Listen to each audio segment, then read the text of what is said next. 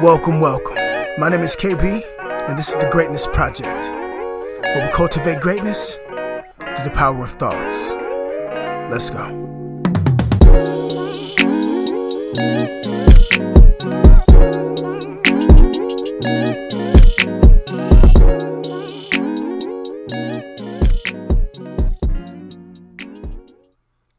All right. Welcome, my Greatness fam. And as always, I appreciate you guys for listening. My name is KB, and this is the Greatness Project. This is going to be another episode of true stories of greatness and failures. Now, this story kind of piggybacks on the message that I delivered on Monday in regards to our fears and the things that hold us back. You see, we often have fears, whether they're real or just perceived in our minds. They just feel real. And we often have fears that aren't validated. Like there's no absolute reason why we should feel this way, yet we just do. I can remember when I was becoming a father, throughout the pregnancy, I was fine. Throughout the delivery, I was fine. But once my daughter was born and the doctor handed her to me, I could just remember feeling this overwhelming sense of, oh shit, what do I do now? How do I care for this little thing? Like, I've never done this before. I've never seen the ins and outs of caring for a baby. You know, when family members and relatives have babies, they bring them around for the holidays and for just random days. So you're around and you sit with them for a few hours. But how do you sleep at night? How do you change the diaper? Like, what do you do when they're crying and they just won't stop crying? All those questions start to run through my mind and start to hit me immediately. And I kind of felt like I wasn't ready to be a father at that point. Now, like I said, these fears that we have, whether they're real or perceived, it doesn't matter. The mind treats them the same. If you just think they're real and they have an emotional connection to those thoughts, then they indeed become real. I can remember as my daughter started to grow, she was only a few months old, and her mom went back to work. So she was about 6 months at this time. And I remember I would never be alone with my daughter, because I didn't trust myself. I kind of felt like I wasn't qualified for this position in life just yet. So I would go to a friend's house. I would go to my mother's house, my brother's house. I even took her to a few ex-girlfriends' houses just so I can be around someone else. Just so that my daughter was not relying on my wisdom, my knowledge, and my fatherhood abilities, which at that time I felt were lacking. So I would call people, me and my daughter's going to come by. And everybody loves to see a baby. So nobody was like, oh, yeah, don't bring the baby by. Everybody wants to see the baby. Which worked out perfect for me. And then I can remember when she was about 8 months old. I was taking a shower, getting dressed for the day. And as I got out the shower, I carried her from my bathroom to my living room. And as I crossed the threshold of the door frame, my arm bumped the door frame. And my daughter went tumbling down. Fell out of her carrying case or carrying seat, and she just fell, hit her head, cried immediately. It was just the worst feeling of my life. Because at that moment, I felt like all those fears that I had about being a father were justified. It was like I was waiting for that moment to validate. Like, see, I told you you weren't shit as a father. I told you this wasn't for you. Now I don't know how a person can say fatherhood is just not for him or her, but at that moment, that's just kind of what I felt. But see, I think I manifested that into my life by me making conscious efforts to think about all the negative things about me being a father and what I can't do, and instead of thinking about the things that I could do, the abilities that I did have, and the qualities that I can offer my daughter. And so I kept thinking negative, and sure enough, a negative situation reared its ugly head. So in essence, I created that situation in my mind and then just waited for it to happen in real life. And like I said, I validated every fear I ever had at that moment. So I really didn't trust myself. I really wouldn't be left alone. I would be home just waiting for my child's mother to come home just so I could say, whew, take her. It wasn't because she was a hard baby. She was an easy baby. It was just, I was just so relieved when there was another set of eyes there, another person there who can care for her should I have a moment like that again. And see, that's the beautiful thing about motherhood as well, that they have these innate abilities, these gifts, to where they can read the baby. The baby would be crying, and I had no clue what the baby's crying for. But I had to try to figure it out. And so, that story and that analogy is just kind of a parallel to how we feel about taking chances and different things in our lives and the fears that we generate in our head and how we swear by them. But what we don't take into account is that when our minds attach to something and we have an emotional, a physical reaction to that thought and to that feeling, it becomes real in our head. Like I said, our brains don't know the difference. You just told it that fear is real.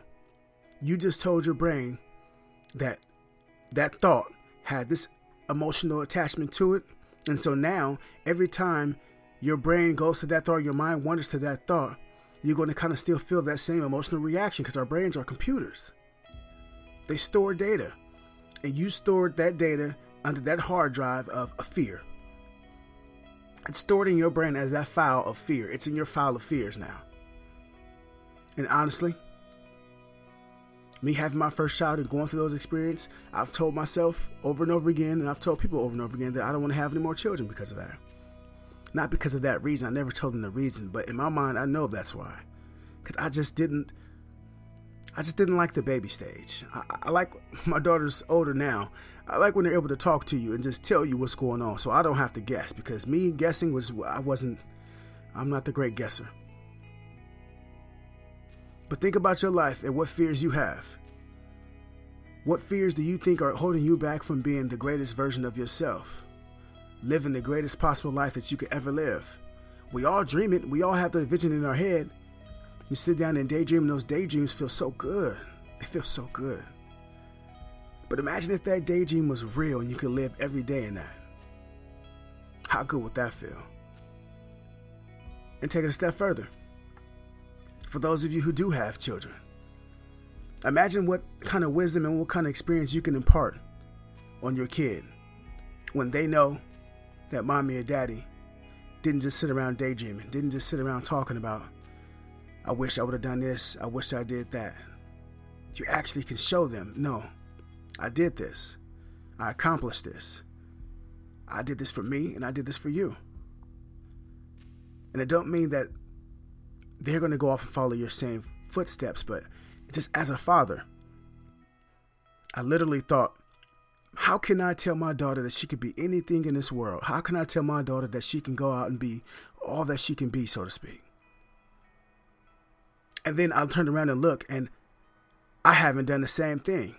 One of the things I thought about is that day where my daughter walks up to me or walks up to her mom and says, hey, what did you always want to be? What dreams did you have? And then I have to tell her. And then that moment hits me where I'm not living my dreams.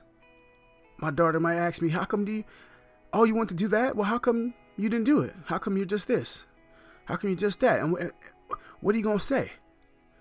Oh, baby, well, dad is, I had you and I had to take care of you, and a kid shouldn't be an excuse on why you shouldn't go achieve the greatest things in your life. A kid should be the exact reason why you should, so that you can prove to them that it's possible. Because if not, they're going to look for external sources for their motivation, external sources for their role models and positive outlooks on life. You see, as kids, we don't often choose the things we have in our life. We don't often choose our friends. They kind of come to us. We damn sure don't choose our family. We damn sure don't choose our parents and how we grew up and how we live. So I just felt like it was my obligation to be the best man I can be. So not only that my daughter sees me as the best possible father, but the best possible role model and her best inspiration, but also that she sees me as a good man so that she knows what to expect when she gets older and starts searching for a good man in her life and seeking relationships in her life. She's seen it firsthand. She doesn't have to watch TV shows and watch these reality TV shows and read books and all that to kind of get a good picture of what a good man should be. So as I said before, just think about your life. What fears are holding you back? Some of you really want to be successful. Some of you really have creative visions and ideas that can possibly change the world, if not just change your life. But yet you're not acting upon them. Formulate a plan. Research it. And do the things that you can control right now. Some of the things are out of your hands. And that's okay. But whatever you can control, it is your obligation. It is your destiny to control those things and make those things happen. Start taking the steps towards those things right now. Don't wait. Because the longer you wait, the harder it will be.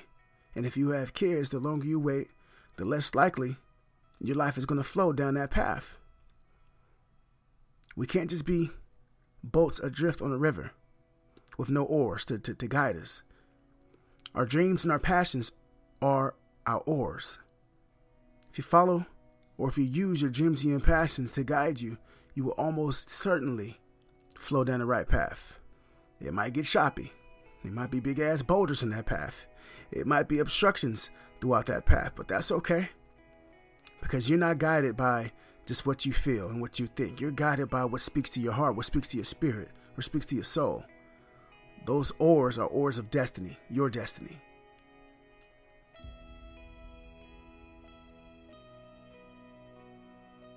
So as I go, I'd like to leave you with this quote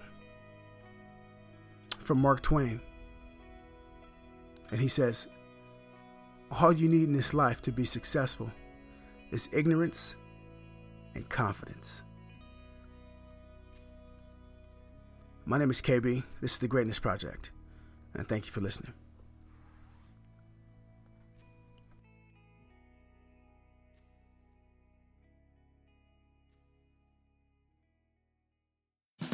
Thank you for listening to The Greatness Project.